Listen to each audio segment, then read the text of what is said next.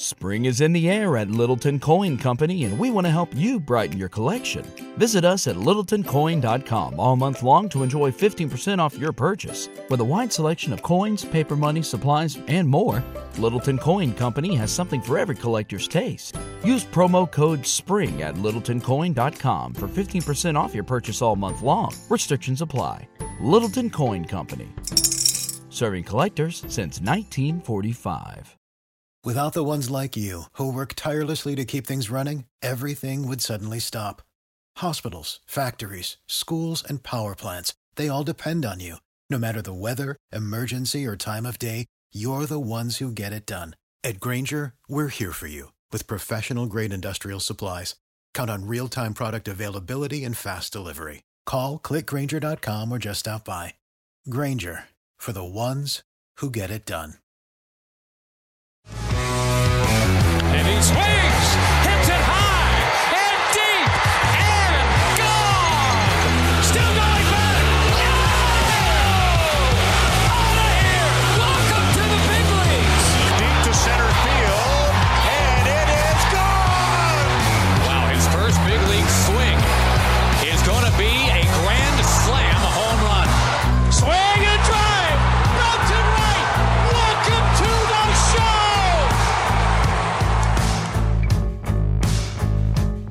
Welcome back to the Call Up, your go-to podcast on the future stars of Major League Baseball. We're talking St. Louis Cardinals top prospects today on this episode. I'm Aram Layton. He's Jack McMullen. Jack, this is a system that kind of was frustrating for me to rank in some ways, just because there's a lot of players that are interchangeable. So I feel like a lot of times you can tier it pretty easily. You know who the tier one guys are. Maybe there's a little bit of bleeding between the end of tier one and the beginning of tier two, but usually you can have a pretty clean, definitive tier in each kind of spot. It was harder for me to tier these guys, let alone just rank them in order, because we graduate Mason Wynn. I want to make that clear too, by the way. 100 plate appearances, you're gone. We don't want to rank you anymore. See ya.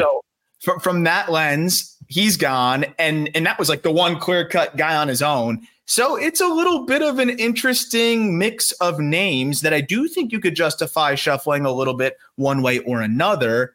I had been pinging you late at night on a bunch of different fronts, just like stressed out about it. But I think that's how the Cardinals like it. Like, they want a lot of high floor, specifically with the arms, high floor arms that are high probability back end of the rotation guys. But it's really annoying when you got to rank those guys against each other. I wasn't going to do it because I have journalistic integrity, but I was thinking about copy and pasting the description for each of the names to watch because they are the same guy. Having said that, they're a good guy. They have the best names to watch of any system that we've done yet, but they have the worst top five of any system we've done yet. I think that's pretty fair to say. I think that is fair to say. And we will do worse. Don't worry. It's not a full-on slide of the Cardinals. Worse is coming. But the White Sox are coming. Yeah, we're good. Yeah. And Wynn graduating by our standards obviously changes things. But part of the reason why I like doing that is, look, Wynn had 130 whatever plate appearances at the big league level. That's a guy that's going to be, again, right at the big leagues again. And within the first week of the season, he's going to graduate off of lists, and then lists are naturally going to be outdated. So I just that whole approach just never resonated with me. And I'd rather have more fresh names than tell you that Mason Wynn is the number one prospect in the Cardinal system. You knew that already. He's very good despite the struggles. He would have been far and away number one. He would have been a top 20, top 15, maybe even prospect in the game. Before I forget, though, Jack, we should also, before we get into these Cardinals prospects, talk about a nice little fun prospect swap, and a good one for multiple reasons. I thought you canceled talking about Michael Busch on this show. I thought you said you were I did until he got moved. But also now we can talk about Michael Busch, the big leaguer, instead of Michael Busch. When does he ever play? Is he going to get traded? Blah, blah, blah. But I'm also excited to talk about some of the players going in the other direction. So real quick, before we get into the Cardinals top prospects, so sorry if you came here just for that, but before we get here's to the that, Cubs. Here's your arch nemesis. They got to know who they're facing. They got to know what's going on. Michael Busch heads over from the Dodgers to the Cubs. He's probably going to play first. That's what the reports seem to be. I don't think that's been decided yet. I think they're going to see what he can do. He played a lot more third this past year, did Busch. in AAA. He's only played about 17 games at first base as a pro. I obviously am biased. Mervis, friend of the program. I hope he gets every opportunity at first base. But you can't be upset if you're a Cubs fan with more options. And Busch has really just absolutely raked at every stop. Can play third if they need it, because they do also still have an opening there, and can plug in, if you ever have an emergency at second base. Going the other way is Jackson Ferris, left-handed pitching prospect, who slotted in at number 10 in the Cubs system that we just talked about a couple weeks ago. And that's a good Cubs system. He instantly becomes the Dodgers' top left-handed pitching prospect, overtaking Maddox Bruns. And then you also get Zaire Hope, who we talked about, right? It was a guy that I mentioned when we were doing the live breakdown. Shoot, we forgot Hope. He's super interesting. Let's add him in here. I can't believe we almost forgot him. And we're talking about the EVs that he's put up, the elite speed, and how he's a really fascinating name to watch as an outfielder that was drafted in the 11th round. And now there's a reason why the Dodgers ID'd him, and he's going over there to LA. So they get two really high upside pieces, which we'll talk a little bit more about in a second, in exchange for Busch. Yency Almonte also slots into the bullpen, had a down year last year. But I think Busch is obviously the key here. You're trading volatility and upside for proximity and, I think a lower ceiling, but a really good chance at being able to help your big league team this year and beyond. Which is why I liked it for both sides. And, I'm not into trade grades immediately, but I saw this and I was like, this is mutually beneficial. I'm not going to pick a winner. I think I lean Cubs with what they're trying to do right now, I guess, but the Dodgers needed to clear 40-man space anyways. Almonte was surplus. I do like the Almonte get just from a big league perspective on the minor league show that we have, but Adbert Alzolay, who did have prospect intrigue as recently as 2020, 2021. Mm-hmm. Alzolay is a legit major league closer. They needed a setup guy in front of Alzolay, and they got it in Yency Almonte. My initial reaction on the Dodgers front was, okay, Andrew Friedman probably had a choice to make, and it was who's going to be your high floor, maybe lower ceiling prospect guy that's going to sit on your bench or slot it in a couple of positions. Is it going to be Michael Busch or is it going to be Miguel Vargas? Mm-hmm. And this felt like the Dodgers chose Miguel Vargas. Having said that, both would be massive trade pieces, and that's what the Cubs just got. My initial reaction on the Cubs side was, okay, you made things way cheaper for yourself at one of the corner infield spots. Is it third base and you save 9 figures on Matt Chapman? Or is it first base and you save yourself an external option of Rhys Hoskins or the unknown with like a second-year audition for Mervis or something else like that? It felt like they wanted to upgrade at both corners. Yep. They upgraded at one of them. We just don't know which one yet. My initial thought was third base, and it was going to be Busch at third, Dansby at short, Horner at second, and maybe you sign Hoskins at first or Mervis at first. And I really like that. If it turns into Busch at first, Horner at second, Dansby at short, Matt Chapman at third, I still really like it. Yeah. And I think it gives them those options, like you said. So I think depending on how the offseason shakes out could ultimately decide where Busch goes. Because I do think that it could be one way or another, depending on what kind of gets presented to them and what kind of opportunities they have. And maybe Mervis balls out in spring training and has a nice start. And then all of a sudden you say, okay, Michael, slide over to third base. The interesting thing with Michael Busch is, like, he's gotten a lot better since he's been drafted in terms of the footwork and just the ability to play defense, but the range isn't good. What has come along, though, is he makes the routine plays. The arm is strong enough. DRS probably won't hate him nearly as much as OAA will in terms of outs above average. So that'll probably dock him a little bit more. But again, it's just nice to have a corner guy. They needed that, and he can play in either corner. And at 26 years old, it's about time that Busch gets the opportunity. Yeah. Real quick on Ferris.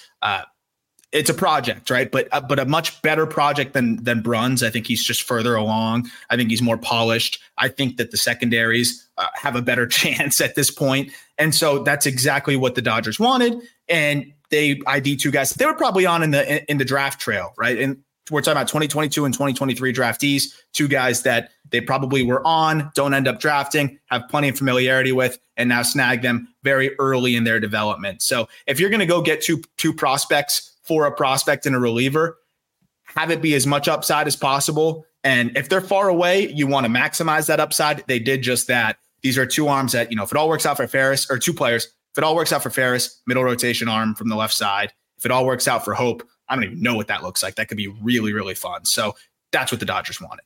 So I don't know much about Zaire Hope. Let me precede what I'm about to say with that. But the Dodgers took one of the more raw speed and juice guys that like I've seen at the high A level and turned him into a 4.5 win player this past year in James Outman. And that was development alone. So what happens when you get your hands on an 18-year-old speed and juice guy?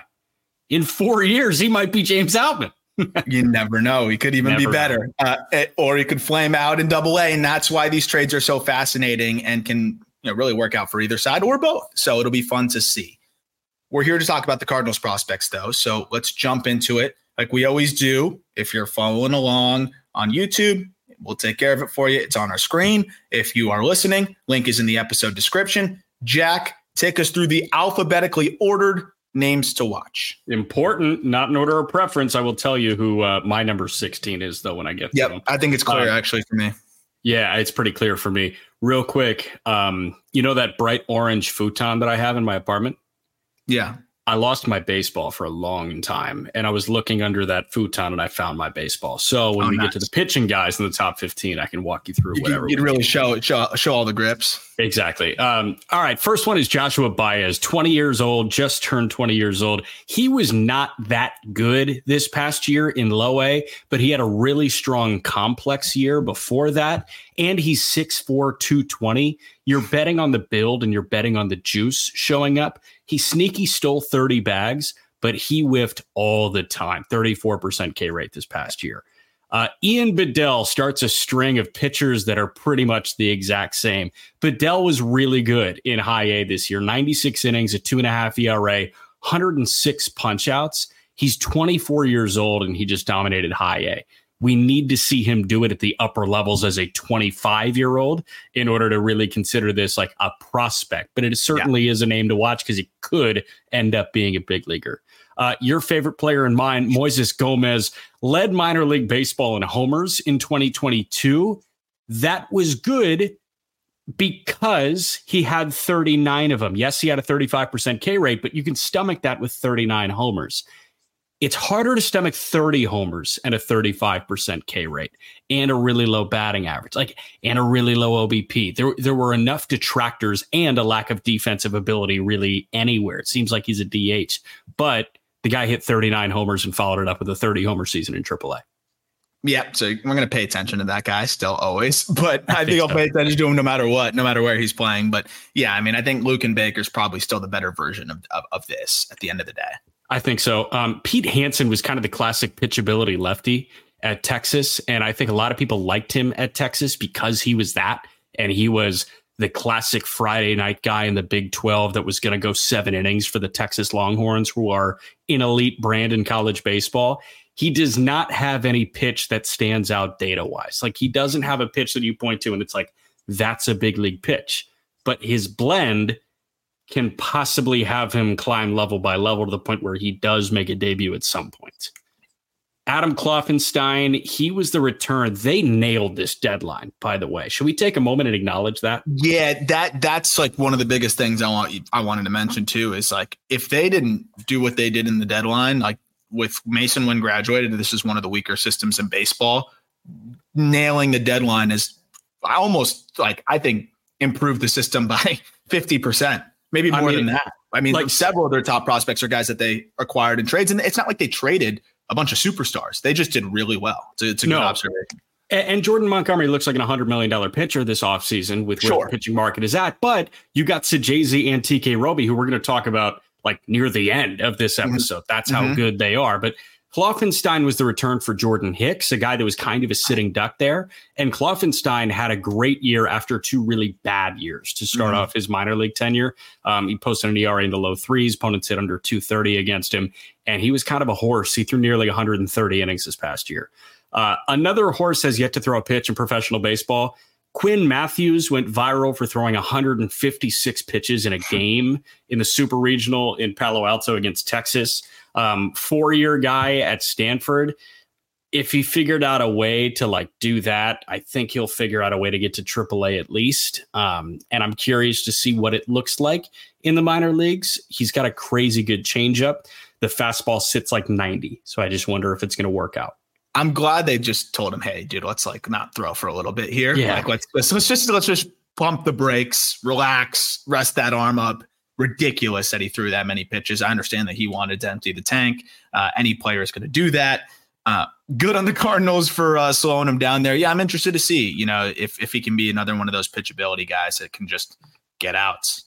Yeah. Bryson Mott's kind of a different build when it comes to lefty, aside from Quinn Matthews. Bryson Mott's second round pick has a good riding fastball and a good slider. He's a 2-pitch guy, though. It worked. University of San Diego, 129 punch outs, 22 walks. He was nasty. This past year punched out 115 and 104 innings in low A. He's 22. Want to see him in high A and double A. Edwin Nunez is 21 years old and he throws 100. Like, he's a reliever already. Yeah, like it's electric. It's not Abner Uribe, but if you're 21 and you throw 100, you're a name to watch. And it's like that. It's that loose, short, athletic 100 that it just looks like his arms just going so fast that it just jumps out of his hand with some good arm side run. He's going to be a big league reliever. I have little doubt about that. Yeah. Two more guys. Zach Showalter, right-hander, was the return in a 1-for-1 swap for Jack Flaherty from Baltimore. Showalter has hardly no innings under his belt in professional baseball, 31 and a third. I want to say he's going to turn 20 in like a week or two. But first 31 innings of his professional career were solid. And then for me, the clear-cut number 16 prospect in this system is Max Radchich, right-hander in high A. Is that who you had too? Yeah, that was very 100%. Clear for me. Southern California kid, 6th round pick out of UCLA. How does this guy fall to the 6th round? He was excellent. Had an ERA in the low 3s, walked just about 2 guys per 9 in 85 innings in his draft year. This past year, 2.48 ERA in 123 innings, 123 punch outs, 27 walks. He's 22. He's probably going to be in Double A to open the year. He'll probably end the year in Triple A. I'm betting on this guy to be a big leaguer, and like for a decent bit of time, he's got back end starter type shit.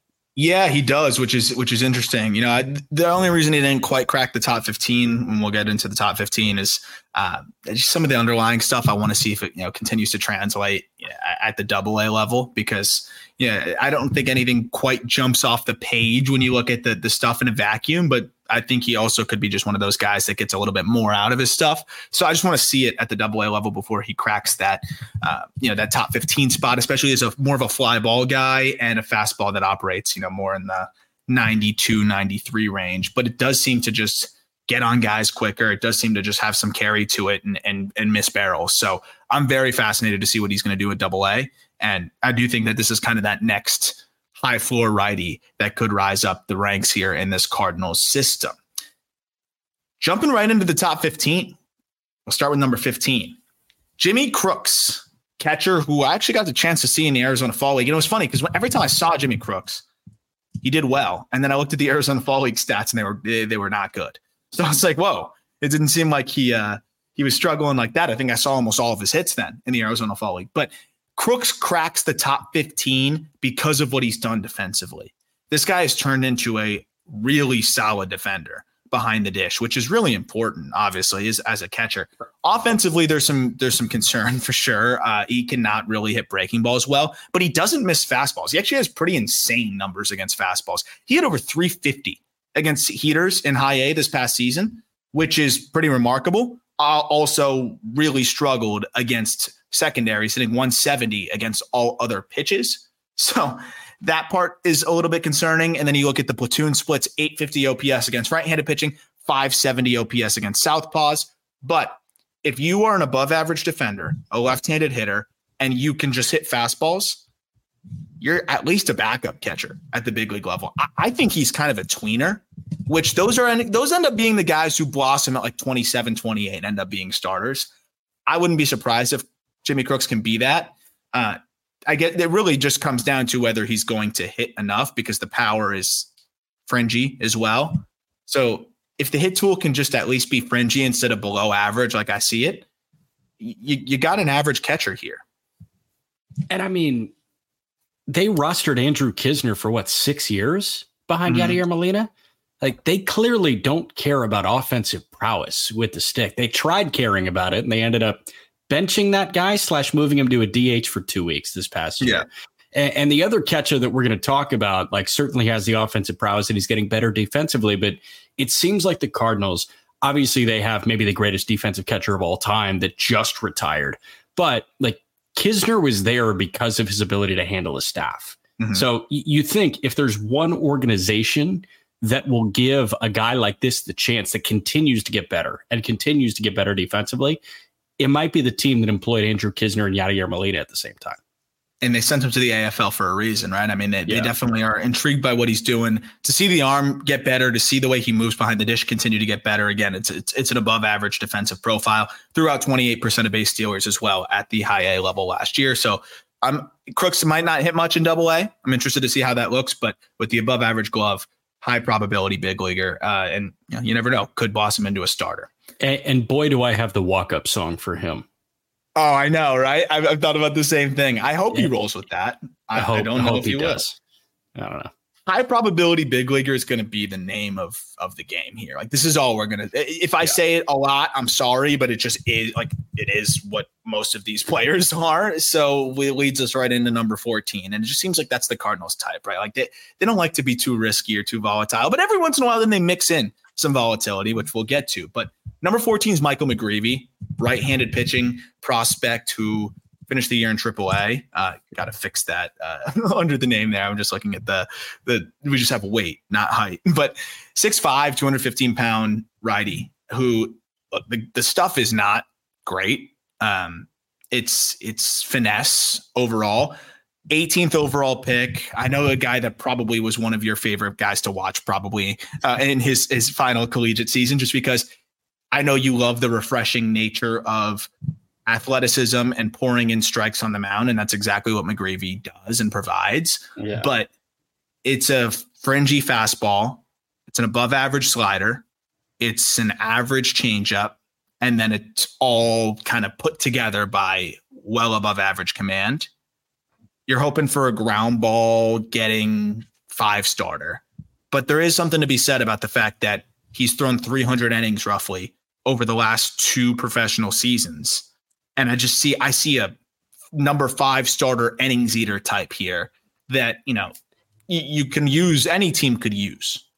Yes. So what turns me off about McGreevy is there were times where he punched out 1 guy in a start, and then he punched out 9 guys in a start. And then he would go like 2-3 starts in a row where he would punch out 2 guys in a start. And then he would punch out 8 in a start. The inconsistency was kind of weird. And I called a start in Indy where he threw into the 7th. He threw 100 pitches. The line was 6 2/3, 8 hits, 1 earned run, 2 walks, 1 strikeout. And it was a tightrope act for 6 2/3 innings. And the tightrope act in AAA does worry me a little bit, but it's also a testament to who that guy is. Like at Santa Barbara, he didn't need to tightrope because he was better than like the college competition that he was seeing. But when you get to AAA, the fact that you can get through, pretty much 7 innings with 1 earned run and you only punch out 1 guy, you're not missing bats at all. That's kind of a testament to him having hitters on their heels. So yeah, they're putting it in play. Yeah, they're dropping like dink and dunk base hits into the shallow parts of the outfield. They just weren't touching home plate. And that is like what some people were raised on when you come to pitch.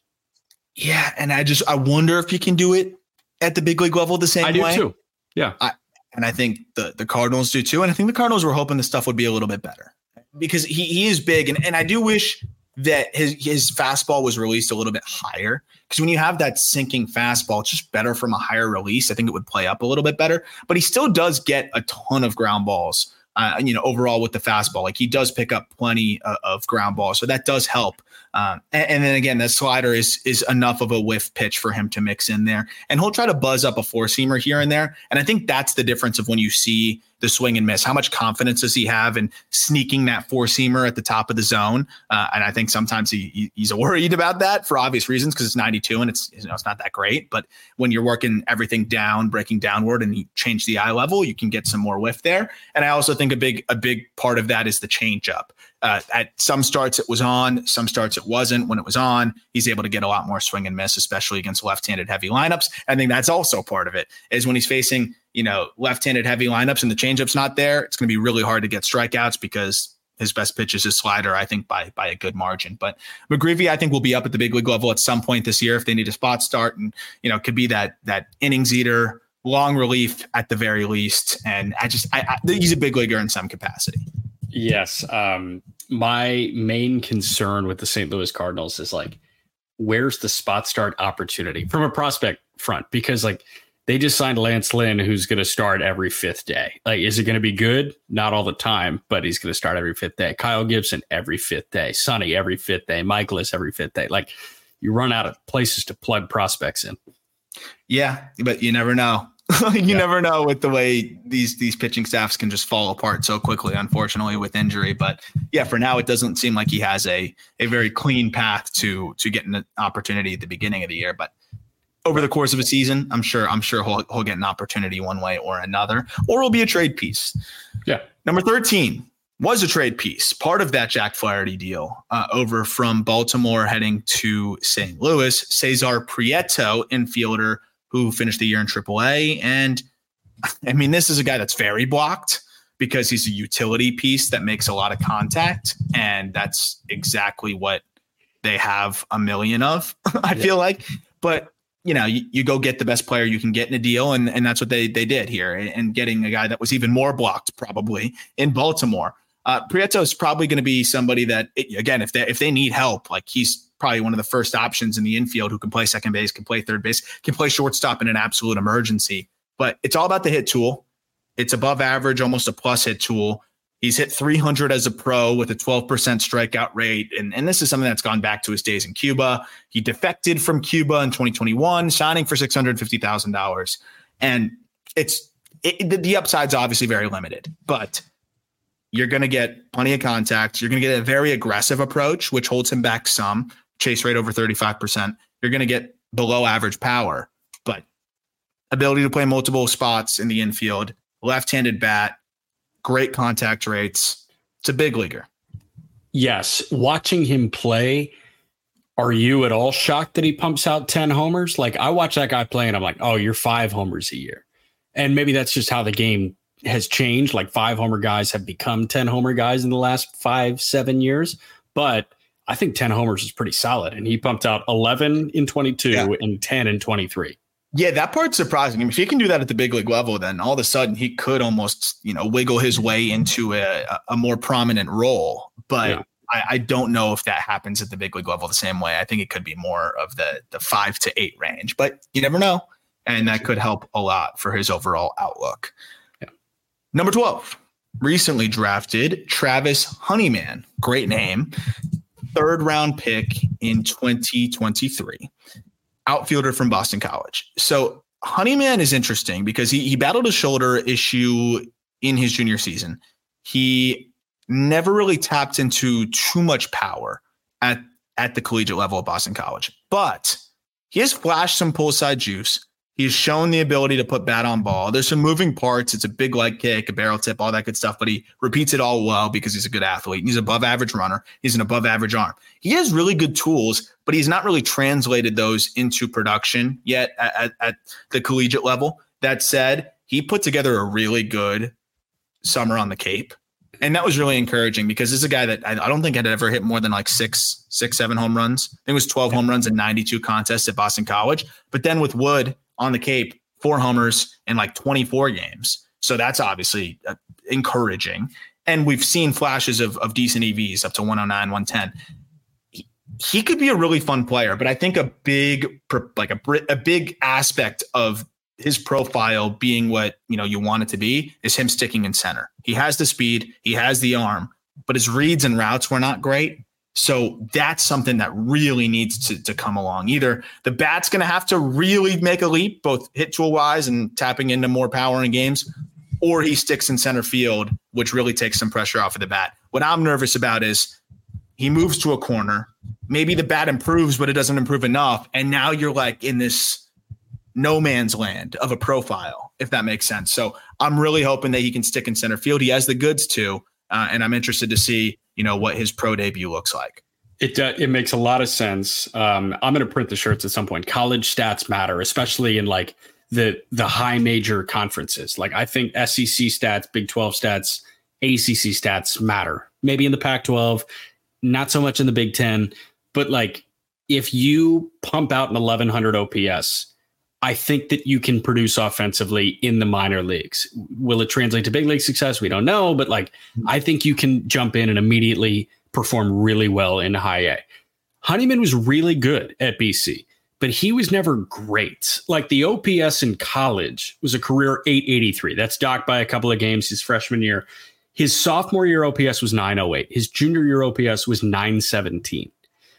So like my thought there is, all right, like you were good. You were an efficient base stealer. You hit a couple homers. You didn't strike out much, but you also didn't walk much. Like there's not one number that you point to on the stat sheet. It's like, you're for sure a big leaguer. Like sometimes it's the homer number. Sometimes it's even the batting average number. A lot of times it's the OPS number. Here, there really wasn't a number. Yep. And it's funny. So I sent a text to Pete Flaherty of Baseball America, who, we had on to talk about the draft recently. And he's as good as they come when it comes to, getting everybody prepared and everything you need to know about MLB drafts. Pete Flaherty's the guy. You should follow him on Twitter.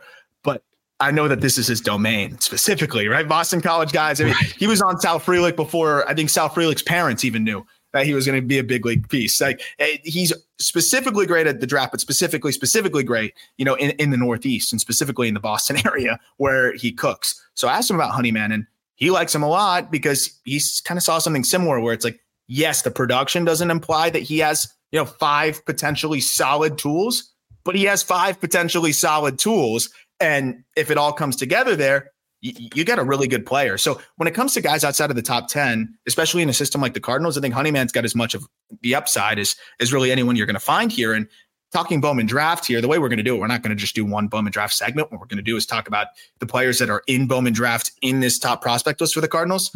Nice. I would be very interested in buying a Cardinals spot in a break because you have Chase Davis, who we're going to get to, who's obviously the number one chase if you're a Cardinals fan or you're in a Cardinals spot for a break. But I always love when the fallback option isn't like a damn it, why I don't want this guy. Because you know how it works, man. You buy a spot in a break or whatever it may be.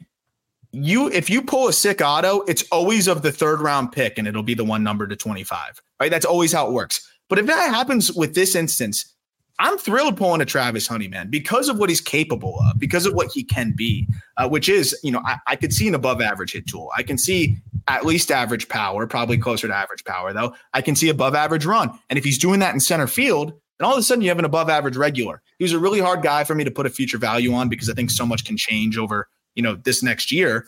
But Honeyman's a guy that I'm happily looking for in Bowman draft outside of the first round. I know we did that episode of like top prospects outside of the first round.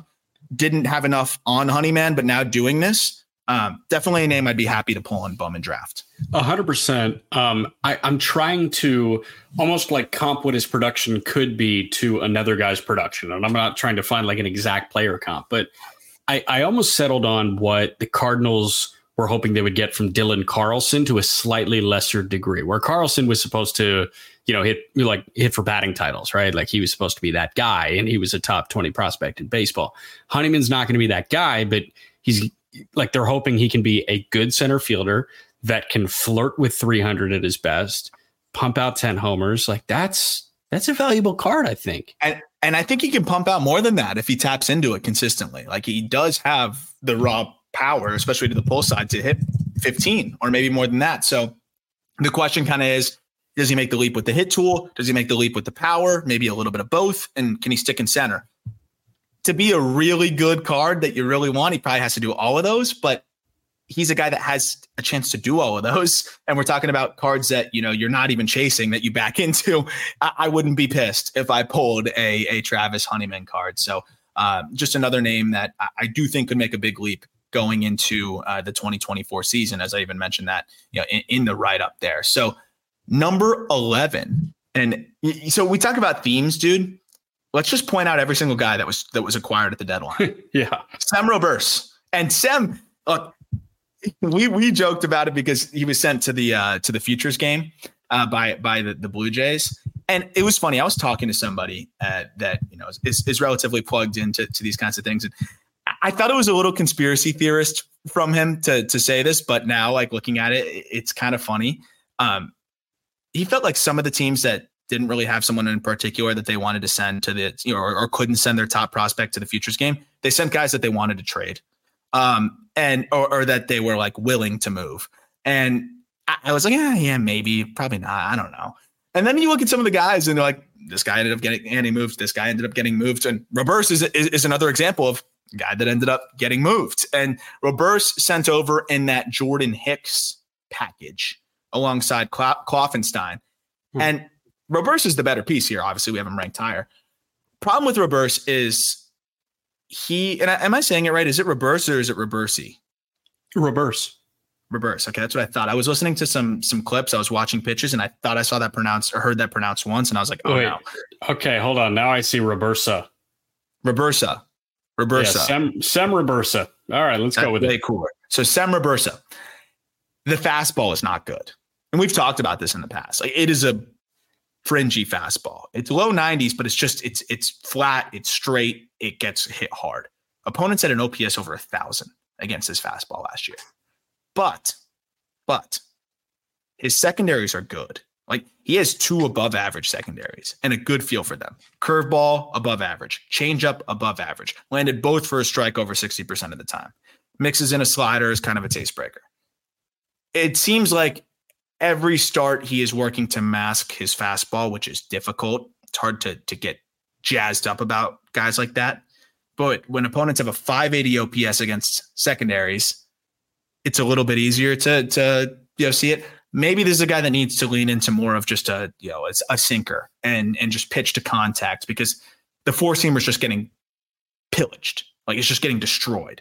So that's the one thing, though, is like he closed out 4 really good starts. After the trade, he was immediately promoted to AAA. He went from AA, New Hampshire with the Blue Jays, to AAA once he gets traded to the Cardinals.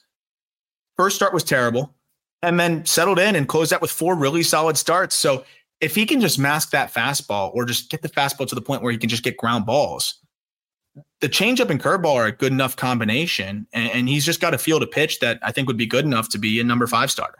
So I love watching the changeup from his slot. It is a very aesthetically pleasing pitch because it's so over the top. And with it being that over the top, it almost feels like the changeup is diving more than it may on like a data standpoint. Yeah. It almost just feels like it's drifting like low and away in right on left matchups, and maybe even like drifting in towards the shin of a right-handed hitter. And I think that pitch can be really good from that slot. So I think that curveball can be really good from that slot too, because it's like a true overhead banger of a curveball. So he's not big, but he somehow uses the length he has to his advantage. It's funny. It's like a double-edged sword to a degree, because it's like that over-the-top delivery can result in the fastball just getting crushed and picked up easily. Sure. But that over-the-top delivery also makes it really hard to differentiate the changeup. Think of Ian Anderson, right? Like, Ian Anderson's fastball got hit hard, but that changeup would always play up out of his hand. And you look at the movement in a vacuum, and it's like, it's not the most devastating pitch, but nobody could pick it up when he was going right. And I think that's a very similar thing with Roberts. It's like that over-the-top. You can't pick it up out of the hand, and then it just fades. The problem is fastballs seem to be very easy to pick up from that slot.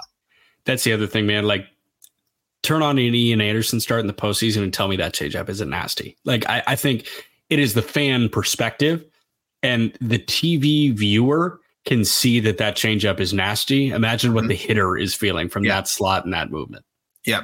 But it's same challenge that Anderson has, I think Roberts is going to face, which is, fastball. Can you dodge the below average fastball? And unfortunately, the answer for Ian Anderson to this point has been no. Yeah, which is the tough part. Yeah. We're going to get into Juan Bin Cho and the top 10 in a moment, but before that, a quick break. For the ones who work hard to ensure their crew can always go the extra mile, and the ones who get in early so everyone can go home on time, there's Grainger, offering professional-grade supplies backed by product experts so you can quickly and easily find what you need. Plus, you can count on access to a committed team ready to go the extra mile for you. Call, click Grainger.com, or just stop by. Grainger, for the ones who get it done.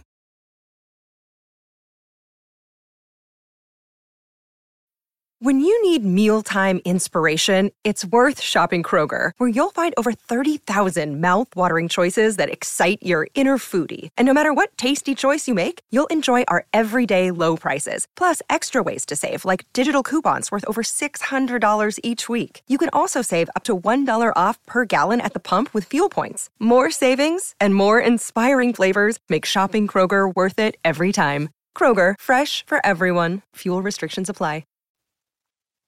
Okay, number 10, Juan Bin Cho. And I'm just so happy that I can rank this guy in the top 10 now, and it's not like ridiculous. Yeah. Do you remember? I think I texted you the moment I saw Juan Bin Cho on the backfields in Palm Beach. I'm like, okay, I just found our new favorite player. Because first of all, he was so raw. I think he was like 17 at the time when I saw him, and now he's just turned 20. But he was on the backfields. He has this just really fun setup. You obviously can tell that, he by the setup that he's not from here, which I was instantly just interested, like, oh, who is this guy? Like, where did they find him from? Whatever. And I go over there, I watch first swing. It's a line shot straight back up the middle. And he does the classic bat flip that you see so many players in the Korean League do. And I'm just like, okay, I'm all in on this guy. And it's really funny. He's big. Just blossomed and blossomed and blossomed. He's a big dude. He was a big dude even then. He's gotten even more full and even stronger. And he put up some really good EVs. And that's the challenge is, can he translate that into game power? It's been fun to watch him develop from then, because at that point I was like, you could almost not find any information on him. He had barely played professionally. I think in any games, it was kind of his first taste of anything on those backfields and games that aren't tracked really by anybody other than scouts and media people with access. So it was one of those things where I'm like, this guy's a mystery. So it was fun to follow the development. And this year in low A, I feel like was a big step forward for him. But at the same time, it's hard to properly assess what the power could look like, because he's 6'1", 200. He does have impact. He does hit the ball as hard as 110 and a half miles an hour. But it didn't really translate. Was that partly the Florida State League? I think maybe. But I think the other part of it is that he puts the ball on the ground a little bit too much. And that's mostly due to the lower half. There's some inconsistencies with the lower half. He'll kind of drift forward a little bit. He'll get, on that front foot a little prematurely. And sometimes it just looks like he's a little rushed. It's a slow building leg kick. And sometimes it seems like right at foot strike, the ball's on him a little too quickly. And that's where you can kind of get that drift, or like that jump out of your base where that compromises the power a little bit. But when he gets into it, it's above average. You could dream on plus. The hit tool's probably going to be fringy at best, but he does seem to put bat on ball enough. He hits fastballs really well. Breaking balls have been giving him a little bit more trouble. He's a young hitter. That's typical. And the approach being good helps a lot. Hey, this is a guy that ran a chase rate below 20%. So that part really does help. He stole 30 bags, was not the most efficient base stealer, probably closer to 10 to 15 at the highest level, and is going to move to a corner full time, I think, as soon as next year. So Juan Bin Cho has 2 golden retriever dogs at home, which is big. I'm sure you also saw the video of him swinging in the cage on New Year's Day, or like January 2nd or something like that. He put it out, and I was just looking at him, and I love that you mentioned that this is a big dude. He was a big dude when he signed. I just texted you, by the way, a video from 2020 of a 17-year-old Juan Bin Cho going yard at Globe Life Field. And I want you to watch that and give me a reaction, because the swing is amazing for a 17-year-old. He's a big 17-year-old. He's filled out now. Like, he is a true big, strong power bat man at what, 20 years old? Yeah, just turned 20. Yeah. Yeah, wow. He does look a lot skinnier there. A lot skinnier. He's like, those arms are bigger, man. And it's funny. I almost like some of those moves there a little bit better. And I wonder, it's again, you're trying to find it all. You're trying to simplify things. You're trying to compete against the best competition you've ever seen. And sometimes you can kind of get away from what made you who you are to that point, right? What you naturally did. And I do wonder with some adjustments if Cho maybe gets back to what he was doing here as a 17-year-old, obviously applying some of the components that I'm sure there's a reason why he's made these adjustments and those components can translate still. But it just felt like he doesn't have the same control over the lower half because it's a new feel. It's a little bit different. Maybe he just needs more reps, but I do have a lot of confidence in the Cardinals' ability to get the most out of their hitters. That we've seen a lot of success with adjustments, specifically with the upper minors guys. So now Cho getting up from low A there, from that environment that is extremely difficult to hit in.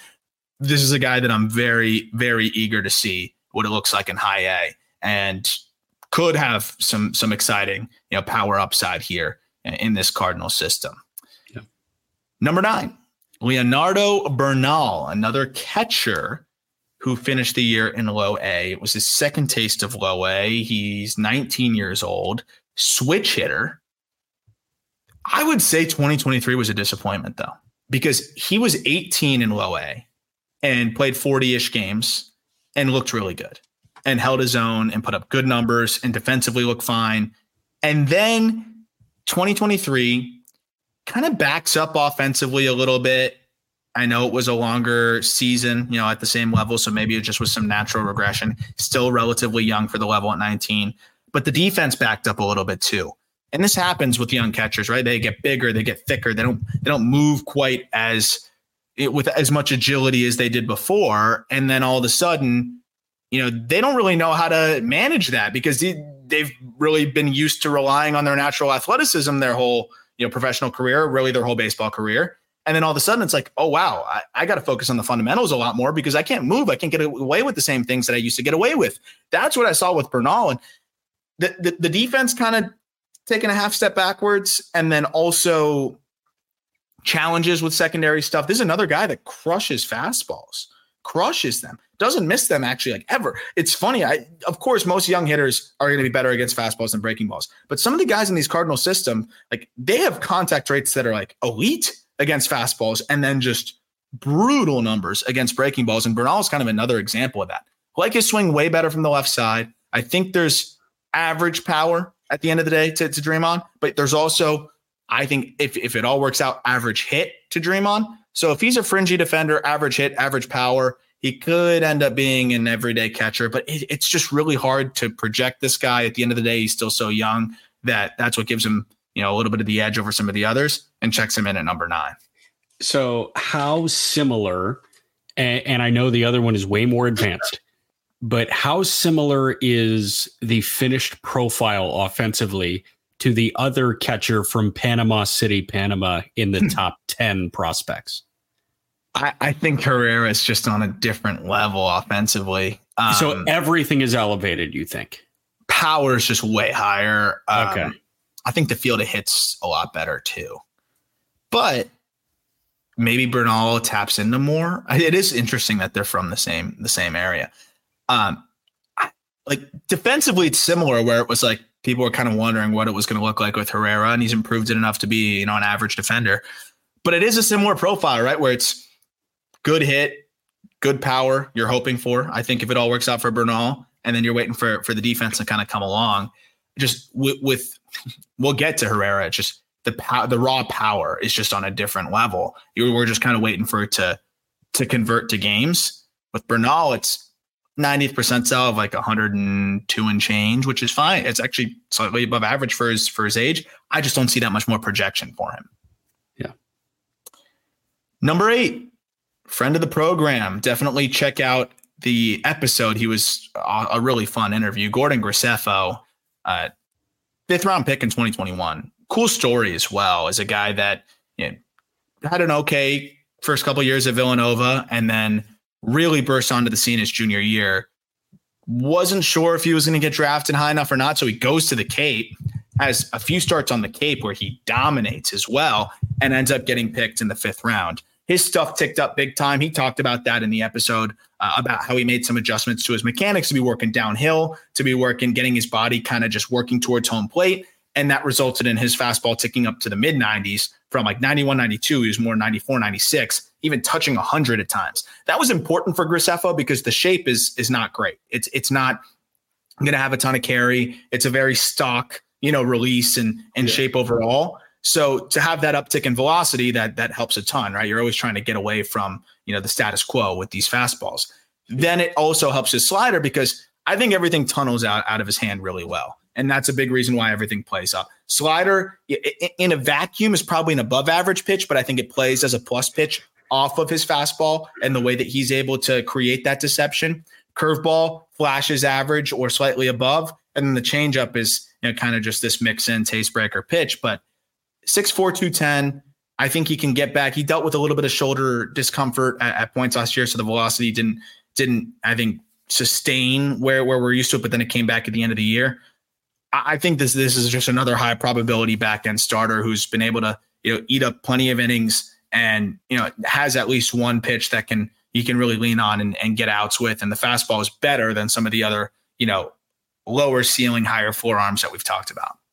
Do you remember when you put out the 2023 top 100 prospects and the first comment was Gordon Graceffo and that was it? Oh yeah. Forgot about that. Was he like 101? I assume he was. He had a great year in 22. 23, obviously the numbers look like nowhere near as good. And the ERA was closer to double than like just up to. It went from 2.97 to 4.92. He spent the entire year in AAA. My question isn't like, all right, the hits piled up and the runs piled up. My question is, what happened to not just the command, but the overall control? Like the walk rate went up drastically. And I don't know if it was a nibbling thing. He only threw 86 innings. Like maybe he was dealing with, something physically. I'm not sure. So I think part of it might have been coming back from that shoulder issue. He talked about on the episode how it was really the first time he's never really dealt with any sort of ailment. And it was just shoulder discomfort, right? Nothing major or anything like that, but he had to shut down and then work back. And he just said it was eye-opening. It's just the first time that he's really dealt with anything since he started at college. So I think that might have been part of it. Never really having that kind of layoff before. Also just trying to find that slot again consistently when you deal with a shoulder thing is weird. You don't realize, how much you're naturally or subconsciously kind of changing the slot to protect your arm. And then you almost still do that when you come back. The other side of it is, how much you think the ABS may have played in. That's always something I wonder in AAA when I see guys that typically have good command, and Graceffo's always had good command, hit a little bit of a wall in that department. I do wonder if some of that was the ABS combined with, coming off of a layoff and some shoulder discomfort. But what do you think with being a guy that saw AAA kind of up close and personal pretty consistently? Do you think the ABS makes that much of a difference for these guys? It does. I do think it does. Did I think it was going to double his walk rate? Like no, it shouldn't. But obviously like the shoulder issue there, mounted with the ABS certainly does play a factor. And I think that overall hits are going to go up with that. Like it's not independent to just walks. It's not independent to just like balls and strikes. It is, okay, you're missing the corners just barely. You try and muscle up and, like blow it by somebody because, hey, if I'm not going to get the corner, then I just have to beat them within the strike zone. And all of a sudden that turns into middle and it's bombs away for guys. Yeah, that makes sense. And that's, Graceffo's a guy that likes to get the chase with the slider and fastballs at the top of the zone. Number 7 is a guy that probably grew on me as much as anybody that I looked at in the system as I got to watch more of his starts, and it's Cooper Jerpy. I know you've liked Jerpy since college, where he was one of the more consistent arms that we had seen, in the college ranks, and 22nd overall pick in 2022. The Cardinals drafted this guy with the plan of him being a fast trackable guy that could get to the big leagues, soon and help them soon. He can still be that guy, but an injury kind of derailed that timeline a bit. He had a loose body in his elbow, which was ultimately great news when you're dealing with elbow soreness. It wasn't, any structural issue. It was just a loose body. They removed that. He had the 4-month layoff. And funny enough, not funny, but ironically, Cooper Jerpy also said something very similar where it was like, I've never really gone that long without pitching. It was weird to come back from that because he was another guy that came back and all of a sudden the walk rate's kind of high and we're like, whoa, what's going on there? And I just think it was him, especially a guy like him with such a funky release, shaking just trying to get rust. back to it and find it again. It is a ridiculous release, by the way. It's a 4'3" release 3 feet out there. So it looks like it's coming from first base. And even though the velocity was slightly down, and I do think that was from the procedure, I think it'll probably come back a little bit higher. He was more 91, 92 in college. He was more 88, 89, 90 this past year. But it didn't even matter. Even at 88, 89, the amount of in-zone whiff this guy was generating was insane on all of his pitches. Fastball, a ton of in-zone whiff. I think it was 28%. That was like 10% above his league average. Changeup, above average. Slider looks like an average pitch. Cutter looks like a potentially an average pitch. And then those all just play up from that release point. And assuming that he can regain that command, I think he can be a solid number 4 starter. But I mean, it's just fun to watch this guy throw. And the amount of whiff that he's able to generate because of the way that everything tunnels off of his funky release is really cool. And the way that the arsenal can be utilized. You generally want to see a sweeper harder than 75. And it's a super sweeper type of break. Right. But because of how far out he releases it and how much sweep it features, it just becomes a nightmare for hitters. If you're a lefty, it looks like it's coming behind you. And righties, I watched him just backdoor them so often because it looks like it's in the other batter's box. These guys are giving up on it, almost adjusting their batting gloves, getting ready to step back in for the next pitch. And it comes back in and it's strike 2. And they look almost shell shocked. So that helps him a ton. He's able to get left on left with that. He's able to steal strikes with righties. And then the changeup helps him obviously against righties. So he has an arsenal that's already really good for turning lineups over. And then the fastball it's so deceptive that it can kind of get him out of a lot of hitters' counts.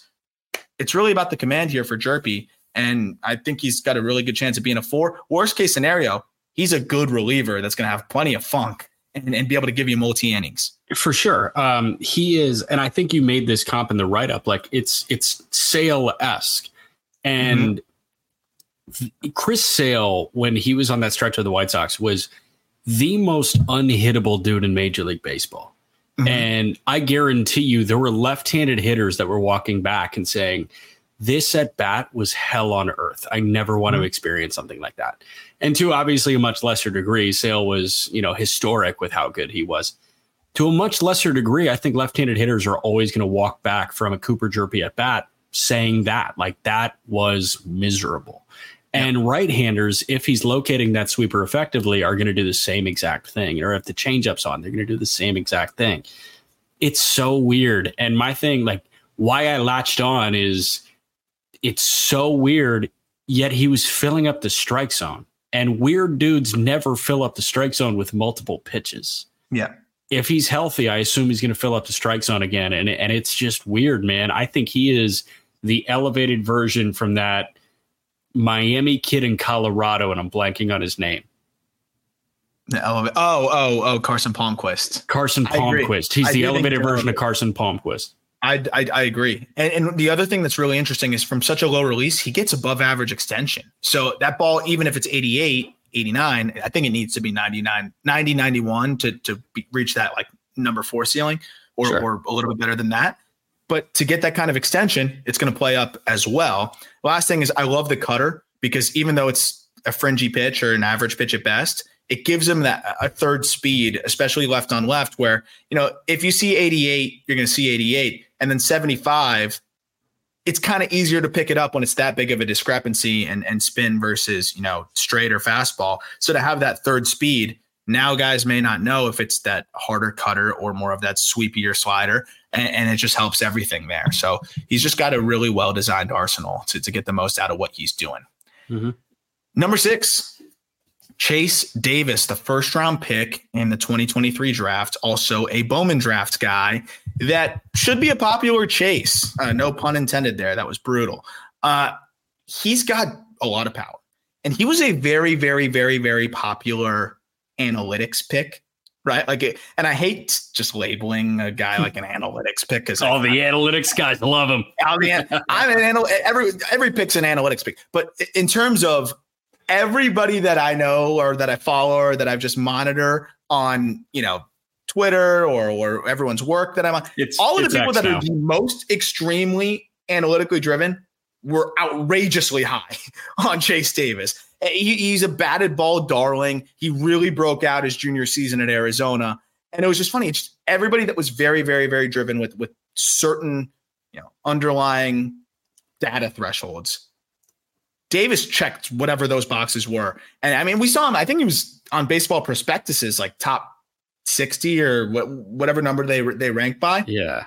Immediately after the draft, which is like, look, I could see why, because you can see what the offensive upside is, but that just shows you how wide the ranges are here, right? This is a guy that went 21. It's a guy that's number 6 in a weaker system, but some have him that I really respect. Some really great opinions out there have him as high as a top 60 prospect in the sport. That was before he struggled in low A. And I always thought that was slightly aggressive, but it just shows you that very sound minds think that this guy is that good. So it shows you what he can be.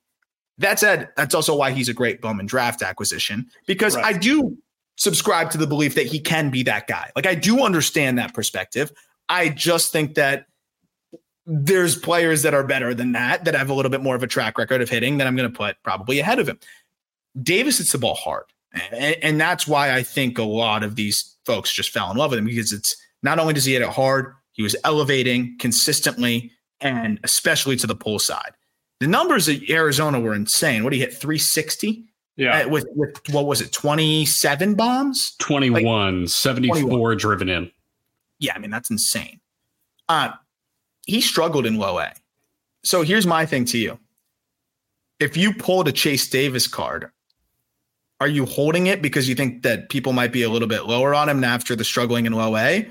Or do you think that there's still that remnants of like, oh, this guy is, one of the more popular, picks of the draft, one of the favorite bats of a lot of people. Maybe he's somebody that is worth dumping now because it might only get worse. I'm selling not because I think it might only get worse. I'm selling because there is a hive of people that's going to pay a pretty penny for it. Yeah. Well, do you remember when we did the mock draft and we were identifying underslot candidates, and I identified Chase Davis as my top 5 pick underslot candidate because of how many people I respect saying this guy could be one of the top college bats in the draft. And any player that has that wide a range of opinions is like the perfect underslot candidate. So he ultimately is not a guy that gets underslotted, and he struggles in low A. I was surprised. I thought he'd get assigned straight to high A. It seems like it's probably a good thing that he didn't now. He's going to be in high A this coming year. But it's a swing that looks just like Cargo. It's exactly like Cargo, which is really aesthetically pleasing. He can run into exit velocities as high as 110 miles an hour. I think he's put up 111, 112. But I don't know why it didn't look better in low A. Like, I watch a lot of at bats that he hit the ball pretty well. I thought he dealt with some bad batted ball luck. Maybe it was a little bit gassed at the end of the year. It was a long season. It's the first time these guys are playing this many games. Right. I honestly think Chase Davis is going to bounce back in a big way. Even if the hit tool is fringy, the amount of power that he can tap into in games from the left side, I think he can be a fine defender in left or right, should be enough to make him, a solid corner outfielder. He played 34 low A games. He had no homers. In 57 college games, he had 21. That number doesn't go from 21 to 0 unless that guy is exhausted. And I think he was exhausted. Give him an offseason. I think he's going to come out and hit the crap out of the ball. Now, to deflect some of the blame from the analytics guys, throw your toothpick in the college stats matter crowd, and I'm the president of that crowd, is saying like, I would be high on this cat too. He walked more than he struck out. He hit 21 homers and he had a 1230 OPS in the Pac-12. Like, these numbers are great on the stat sheet and the underlying data. Underlying data just confirms what you see on the stat sheet. Yeah. There might be 2 guys in Major League Baseball on a given basis that are like, oh, well, the underlying data is really good. I'll tell you who the 2 were: Eduardo Rodriguez and Aaron Nola. Yeah. And Aaron Nola just put up a 4.5 ERA. Like, when are we going to stop with this? So you have to know that the quote unquote analytics guys are typically just confirming what you see on a day-to-day basis. Nola also went nuts in the postseason. So you see it come out. But I think the big things that like Davis checked off was hits the ball hard, made a huge leap in the bat to ball department, cuts the chase down. So he's a low chase guy as well, walking a ton, and he elevates. You do all those things, you have a really good chance at being an extremely productive power hitter. And that's what people see. And that's what I see. I think the big cargo move for him sometimes, though, can be a little too much. And sometimes I think the timing can get inconsistent. And I think that's what threw him off a little bit professionally. But even when you look at those 34 games, the EVs were still solid. Not as good with metal. So maybe, again, you factor in fatigue, then the EVs were still above average.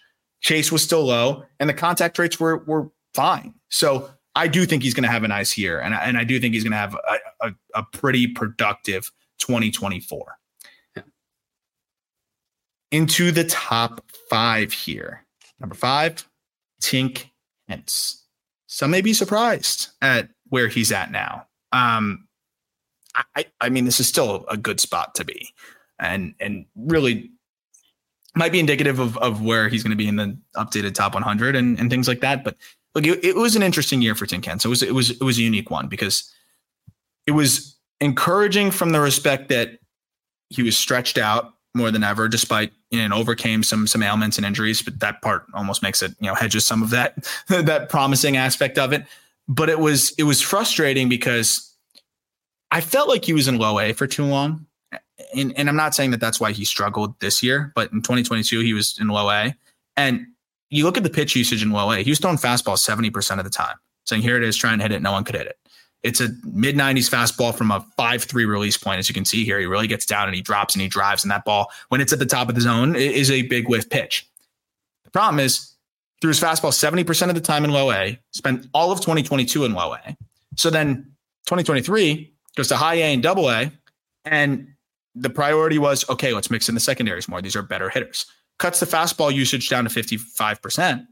And all of a sudden, the changeup command just isn't there. The breaking ball is inconsistent. And it's like, well, yeah, he didn't really throw him that much in 2022. I also think part of it, apparently he was dealing with a little bit of a finger ailment, and like that, that could easily have affected the changeup and the breaking ball. But to have the struggles that he had command wise, that's a little concerning. And then just to have some of the ailments that he had, flare up as he gets stretched out, that's a little concerning. But it was good to see him maintain the same velocity. Fastball velocity averaged almost the same to the decimal, like 95.6 or 95.8, despite throwing way more pitches than he ever had. He had not eclipsed 60 pitches once in 2022, and he eclipsed 60 pitches 17 times in 2023. So that part is encouraging. Was the prospect community too quick to anoint him the future of like the Cardinals prospect? The future of the Cardinals farm system, like very much too quick. Yes, and I think I'm a little guilty of that too. I don't know why I didn't. I mean, the fastball usage was a little telling, but the thing is that you'd see the data though on the changeup and the data on the breaking ball, and you're like, whoa, that looks good. But there's nothing 8% of the time. That's the thing. Like there was nothing you could do about that. You didn't have an example of bad usage of anything because he was throwing 2-3 inning spurts in low A against players that he was just better than. Mm-hmm. Yeah. So you gotta. Right. Like you just got to wait till these guys are tested. And by tested, I mean either seeing competition that is at their level, which he saw in AA, or you see if they can sustain that velocity into the 6th inning. And we learned that he can sustain the velocity. We learned that he can keep that, but he met hitters that are his match. Now, those hitters happen to be 5 years older than him, 4 years older than him, but you're seeing 32-year-olds in the big leagues. Like that's the thing with me. Like when the prospect community latches on to a Sebastian Walcott so quickly, he's better than everybody else. Tink Hence in low A, he's better than everybody else. Let's see him when he gets to a place where he's comparable to others. I think this is a huge year for him. And again, like if he has a bad year, he's not cooked. He'll be 22 the next year and he has plenty of time. But this is a really big year to, kind of see which direction he's going. And again, I hope that it was more of just the kind of ailments he was dealing with. But when you land your changeup for a strike 49% of the time, and that's your best secondary pitch potentially, that's a problem. The ironic thing is when it was anywhere near the zone, it was devastating. in-zone whiff rate of 53%, Jack. Swinging strike rate of 25%. When he gives the pitch a chance, it can be plus. It's devastating. But he never gave it a chance. So that part of it was really frustrating. But it could be as simple as a mechanical adjustment. And I saw like multiple starts where he's very quick with his windup, right? And we were talking about this before. Like it's very like, I would just say rushed at times, but some guys are very fine with that. McGreevy is kind of a rush delivery. But it seemed like for him, his body gets ahead of his arm. And when his body's getting ahead of his arm's kind of lagging. And you saw so many arm side misses. But not only arm side misses, it just kind of looks like the ball just, we talk about flat VAA and the ball just kind of jumping out of his hand. And Hence is a guy that really benefits from that. But it just kind of seemed like the ball was not jumping the same way when the arm was lagging. And the same thing is you think the arm's lagging, it's going to affect the changeups too. And he missed so many times arm side with the changeup. Curveball has not been as good. Now it's the slider that really looks like the better pitch. And that looks like it could be a good third pitch, but you got to land it for a strike. It's really all comes down to the changeup and can he regain that feel? Because in a nutshell, the pitch can be really good. We're talking about the over the top thing. Like it's a low release. It's over the top though. And it will play really well off for the fastball, but he's got to be able to throw it for a strike more than 49% of the time. I want to make this clear. There is a difference between rushed and quick when it comes to a delivery, and quick can still have rhythm. Rushed is when you get out of a rhythmic delivery. Pitching is rhythm. That's what like a windup is. That's what the stretch is. And like a slide step, you learn this when you're 12 years old. The slide step is to disrupt base runners' rhythm and disrupt hitters' rhythm. So Tink Hence gets into a point where it's so quick that it becomes rushed. And like then you lose all the rhythm. Like McGreevy, like McGreevy's quick, but he keeps the rhythm. Carson Fulmer was quick at Vandy and he kept the rhythm. That's kind of like the guy when it comes to a quick delivery. But when he got to the minor leagues and he started to get tired at the end of the year, that quick became rushed and like his arm wasn't ready to keep up with his body. And in turn, like that throws the rhythm off. It just feels like there are some starts where he's lacked the rhythm. That's exactly. And especially when the fatigue set in at the end of the year, which is interesting. So the first 17 starts of the year, fastball averaged 96.3 miles per hour, strike rate of 63%. Changeup was landed for a strike 55% of the time, which isn't good enough, but it's much better. Final 8 starts of the season, fastball drops to 94.7 miles per hour, changeup strike rate of 34%. He's throwing tired. And so maybe, that's part of it too.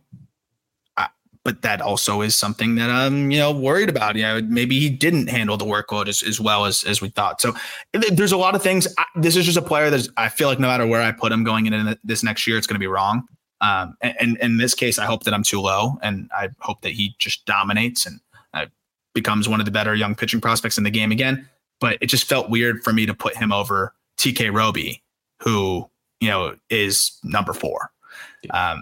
Tekoa Roby is, I just think, an elevated version, in terms of just what you're going to get here, which is above average fastball that I actually think plays better right now than Hence's, mostly because Roby commands it better. But also I do think that the shape is pretty good. It's not as much about the carry. It's more about the fact that he has a very flat vertical attack angle, and he throws, 94 to 96, gets decent extension, and just seems to get on hitters pretty quickly. I think another reason why his fastball plays so well is that he has a downer curveball that tunnels off of it incredibly well. If you're watching on YouTube, there's a disgusting curveball that he's throwing that I think that looks like Tim Tawa, but just absolutely devastating, falls right off the table. Like that curveball fastball combination is really, really good. It's big league. He needs to find the secondaries too, right? The slider has flashed average. The changeup has flashed average. Both of those pitches were not consistently in the zone at all this past year. But the fastball and curveball alone could make him a multi-inning reliever swingman. I think he's could be a number 3 starter, probably somewhere closer to a number 4 starter, because I do have some concern about really finding that third pitch and consistency with the command. That curveball breaks so much that he almost struggles to land it for a strike, as much as he should. Oh, by the way, acquired in the Jordan Montgomery trade at the deadline. Yes. Injuries also hold him back a little bit. Like if it weren't for repetitive injuries, I'd probably have him in the top 100 and probably closer to the 2 or 3 range in this top prospect list. But recurrent injuries, kind of a step backwards command wise, and then just a little bit of a rougher finish to the year has him just outside of the top 100, I think, and just behind the 3 hitters we're going to get into in a moment. He's got long arms for 6'1". Like, that dude is snapping off that breaking ball. If you're watching on YouTube and the GIF and the article, it is like, that's truly like, I'm getting the most out of my arm right now, and I'm generating as much whip as possible to make that thing like just biting. And that curveball is truly biting. And a fastball curveball combination from that can work, man. And like, I think we've seen a lot of outings where that guy has both pitches on, and that is huge. If you don't have those on, like, hey, maybe they get away from you and you become like just a fastball and like maybe a changeup guy. But if that fastball and curveball is working, there's not much that especially right-handed hitters can do against you. And it's a hammer, and yes.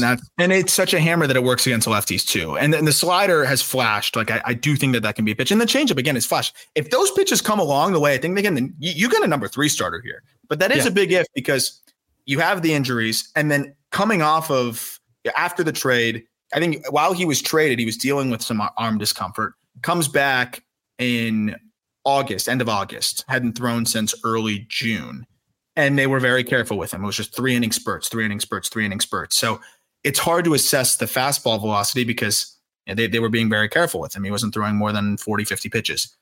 Regardless, this was a really good get. I think the Rangers kind of messed up by trading both Roby and Sajazi. I wonder if they could have a do-over if they would have tried to move Foscue or somebody else. But maybe the Cardinals were so on it that these were the 2 guys that they wanted in a Montgomery trade. But regardless, if Roby can stay healthy and develop one of those 2 secondaries, I think he's got a really good chance of sticking as at least a number 4 starter. But I do think there's number 3 upside.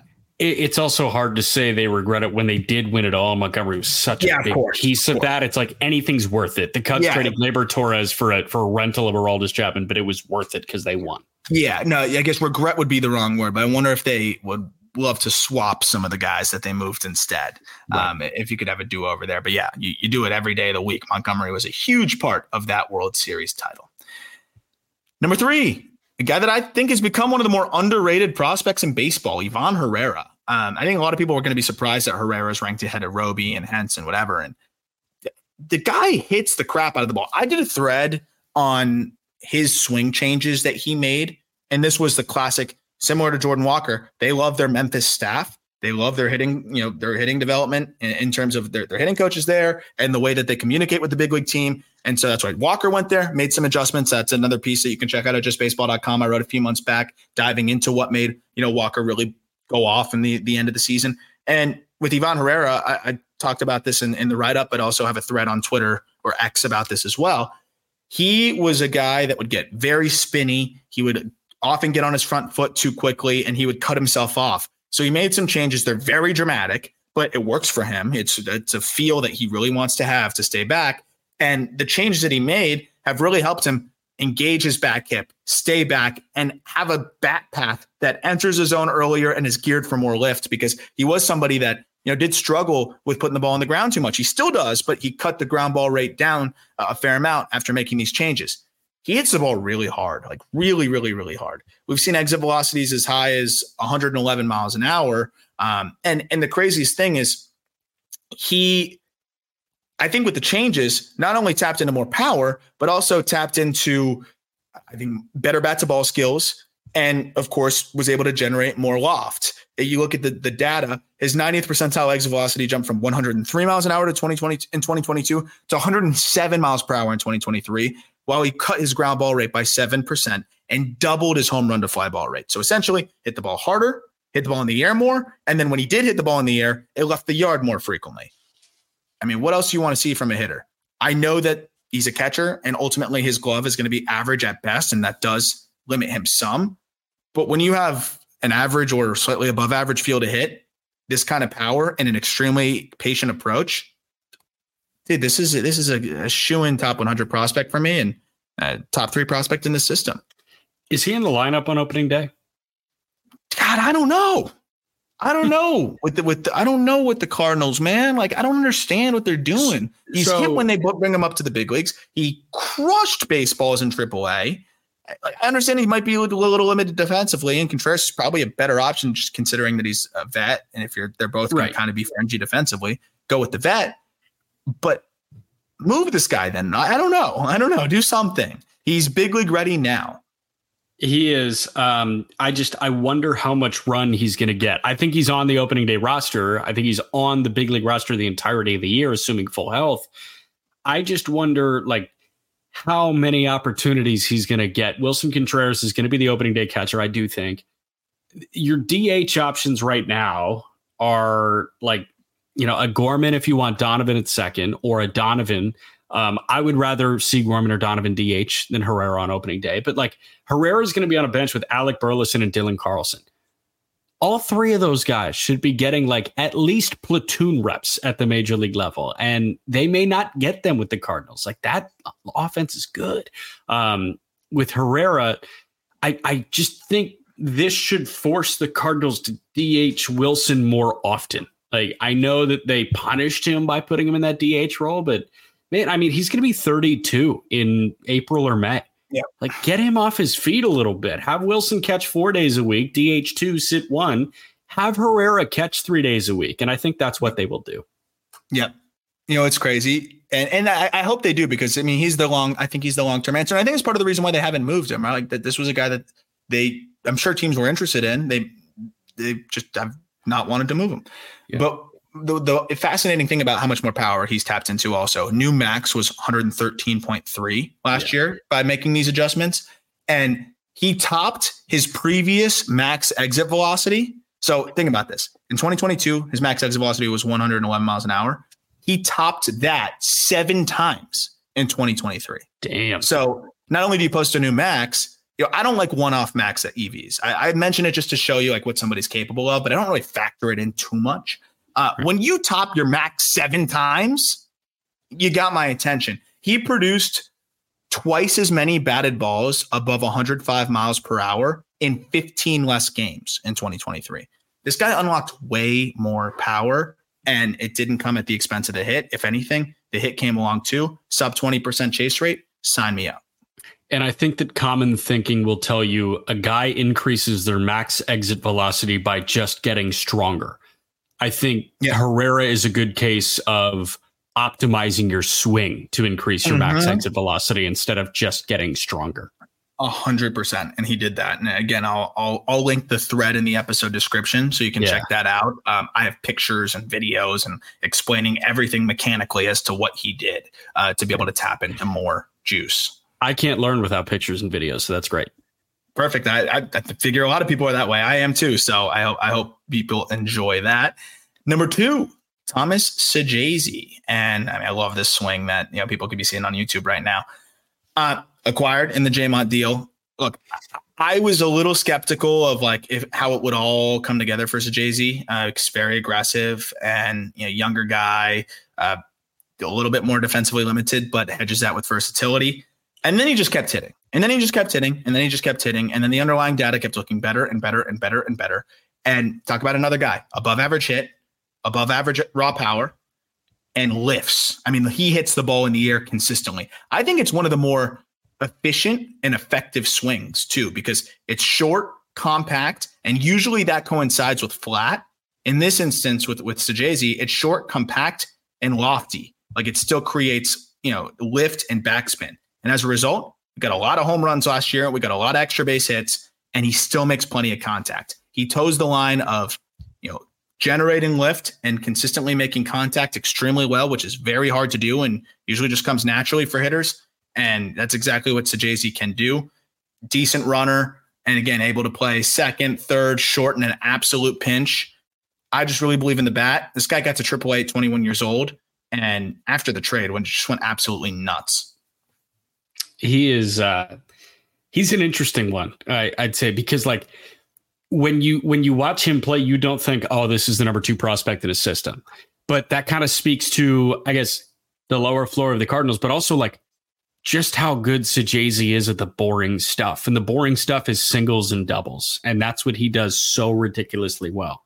And I don't know, he almost leapfrogged the guy that the Rangers might have viewed as like the older and closer version of him in Foscue. Yeah, I think he's better. I mean, because you're getting a zone contact rate at around 84%, which got better and better as the year went on, by the way. I mean, if you take a sample of the last like 60 games, it's more of like a 87% zone contact rate. And then beyond that, you got exit velocities that are pretty much average. And then a ground ball rate of just 37%. So you talk about the singles and doubles and the ability to just spray the ball and put the ball in play. But you also got 26 homers here because the guy creates loft to the pull side. So you got above average pull side pop. You got above average hit tool. He's too aggressive at times. And that's the one thing that I want to see him, cut down on the chase rate a little bit. But, it's in a manageable zone. It's in that buffer zone of like 32%. Right. So a lot of all offerings well too. So a lot of people are over aggressive in video games. And what he did after the trade honestly looked like somebody playing a video game. Exactly. Like how are you going to tell that guy to swing less? How do you tell that guy to swing less? Right. And I'm not saying, video game numbers. I think video game numbers are constantly like plastered everywhere. Like if somebody has a 50-point game in the NBA, those are video game numbers. With Sajazi, it was literally a video game because he was swinging at everything and he was hitting everything for base hits. And it was multiple cycles, right? Yeah, I think at least one. I don't know. At least one. If he had a 14-game stretch right after the trade where he hit, or like not too long after the trade, where he hit 411, 452, 786, 23 hits and 56 at-bats, 5 home runs. I mean, that's just outrageous. He went nuts. And it was one of the best stretches anyone had in the minors last year and in a while. So I think you have the potential for 20 home runs. You have the potential to hit for a decent average, mix in some stolen bases, play all over the diamond, and hit a lot of doubles. And I love the swing. I love the way he plays the game. He's hard-nosed. He's a grinder, and not the sexiest number 2 prospect in a system, but I feel really good about his chances of being able to help the Cardinals, I think within the next year if they need him, but we'll see if they can find a spot for him. Yeah. Number 1, recent guest of the show. Definitely go check out that interview. It was Victor Scott II. He is awesome. One of my favorite interviews that we had in a while, but one of my favorite guys that we were able to go watch in the Arizona Fall League. It's 80 speed. Guy stole 94 bags this past year. If you add the Arizona Fall League, over 100. A plus hit tool, though, to go with that is what really stands out to me.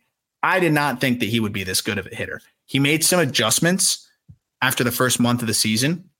And after making those adjustments, he really wanted to simplify things. So instead of having his hands out in front of him, kind of resting the bat more on the shoulder, almost no leg kick, weights kind of already stacked in the back leg. It's just a small weight transfer and swing.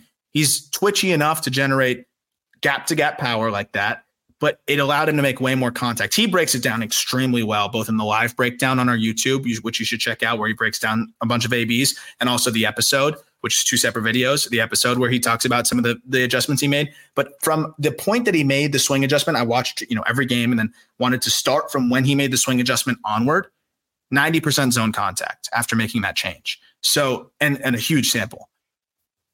Just what also stood out to me is I watched him hit a home run, 107 pull side in Arizona. And I'm like, okay, he can get into enough on his pull side. This is a home run for those that are watching on YouTube. So you have 80 speed, the potential to lead the league in stolen bases. You have plus defense in center field. You have a plus hit tool. You have enough power, gap to gap power, and you have elite makeup. Such a high probability big leaguer and such a high probability even table setter that, I mean, this guy, not only is he going to be one of the bigger climbers in our top 100, he's the number 1 prospect in this system when you graduate Mason Wynn. Yeah. He's got game-changing speed in a way that nobody else in the minor leagues has. I guess Chandler Simpson, but Scott's a better offensive player, and he's just a better on-base threat than Chandler Simpson with Tampa. And they're best friends. Oh, I'm sure. That had to be some sort of internal competition. If both guys are flirting with 90, right? I love. They had a competition. They texted back and forth. He talked about that on the show, which I thought was so funny. But what are the odds your best friend also can steal 90 bags? Right, but that is truly game-changing speed. And we opened this episode talking about the Cubs and with the number 1 prospect, I'm going to mention the Reds, but I know we talked about this on the Just Baseball show when Ellie De La Cruz was doing his thing on the base pass. I mentioned the concept of Billy runs, like Billy Hamilton would create a run for himself. He would walk or hit a single, steal second, steal third, and then he would somehow make his way home on like a play where he has no business scoring. And Ellie runs were a thing this year. And it feels like Victor Scott can tap into the Billy run type thing. But the beauty of Victor Scott is, while he may not be as record-breaking fast as Billy Hamilton, he's got way more gap-to-gap pop than Billy Hamilton ever did. And I think he might be just a better hitter, period. Yeah. Like that swing is good. It's simple. Right. And he's got a good approach. And that on top of it, I mean, most of these guys that are this type, like they just want to spray the ball, just put the bat on ball, they swing at everything and they put it straight on the ground. He does so much more than that. Right. Yeah. He's trying to do something early in the count. And again, like it was really eye-opening doing the live breakdown where you can see like what he's trying to do. He could be a little bit better at driving the ball the other way, but he's gotten better and better at that. But even then, like he could chop it into the ground and steal a hit, but he doesn't try to do that. He has that in his bag, but it's enough juice to sneak out maybe 10 home runs. And then also plenty of doubles in the gap. He could lead the league in triples if it all comes together. But the plus hit tool was the differentiator for me. And then the defensive ability in center field is just awesome. And then I think he could steal 100 bags in a full big league season. So this is a guy that I think is going to become a fan favorite very quickly and is a really, really dynamic and fun player. So top prospect in the Cardinal system, and we'll be in that top 100 update for us coming relatively soon. Definitely go check out that interview with Victor Scott. I know you will enjoy it, especially if you're a Cardinals fan, but if you're a baseball fan, period, just cool to get into the mind of Victor Scott, and him walking us through the stolen base routine was also very cool. That's it for the Cardinals episode. We will do another farm system next week, probably another Central one, Pirates maybe. We'll figure that out soon. Continue to fly through these each week. And as always, please, if you could leave a rating, help us grow the show. We'd really appreciate it. Subscribe to us on YouTube and check out all of the content we're putting out on justbaseball.com, where we are just churning out these write-ups, but also MLB stuff, keeping you briefed on the offseason, everything that's going on. We have a phenomenal staff of writers doing great stuff throughout this offseason, getting you primed for 2024 season. So always thank you for us. Oh, you have one more thing, Jack? Guess who the newest Tampa Bay Ray is? I actually just saw that. Uwasawa. Naoki Uwasawa. Hey, look, they're making me look good now because I was pumped up on that guy, and one of the more analytically driven, forward-thinking pitching departments there. Go identify Uwasawa. So those darn analytics guys. Yeah, no, I love it. I think he's going to be great for them, and I think it was the perfect landing spot for him. So it should be fun to see how he develops there and gives them some much needed depth. I know it's a minor league deal, which is crazy, but I think he's going to make the team, or at least get up there pretty quickly. That'll do it for this episode. Look forward to talking prospects with you next week. Have a great weekend.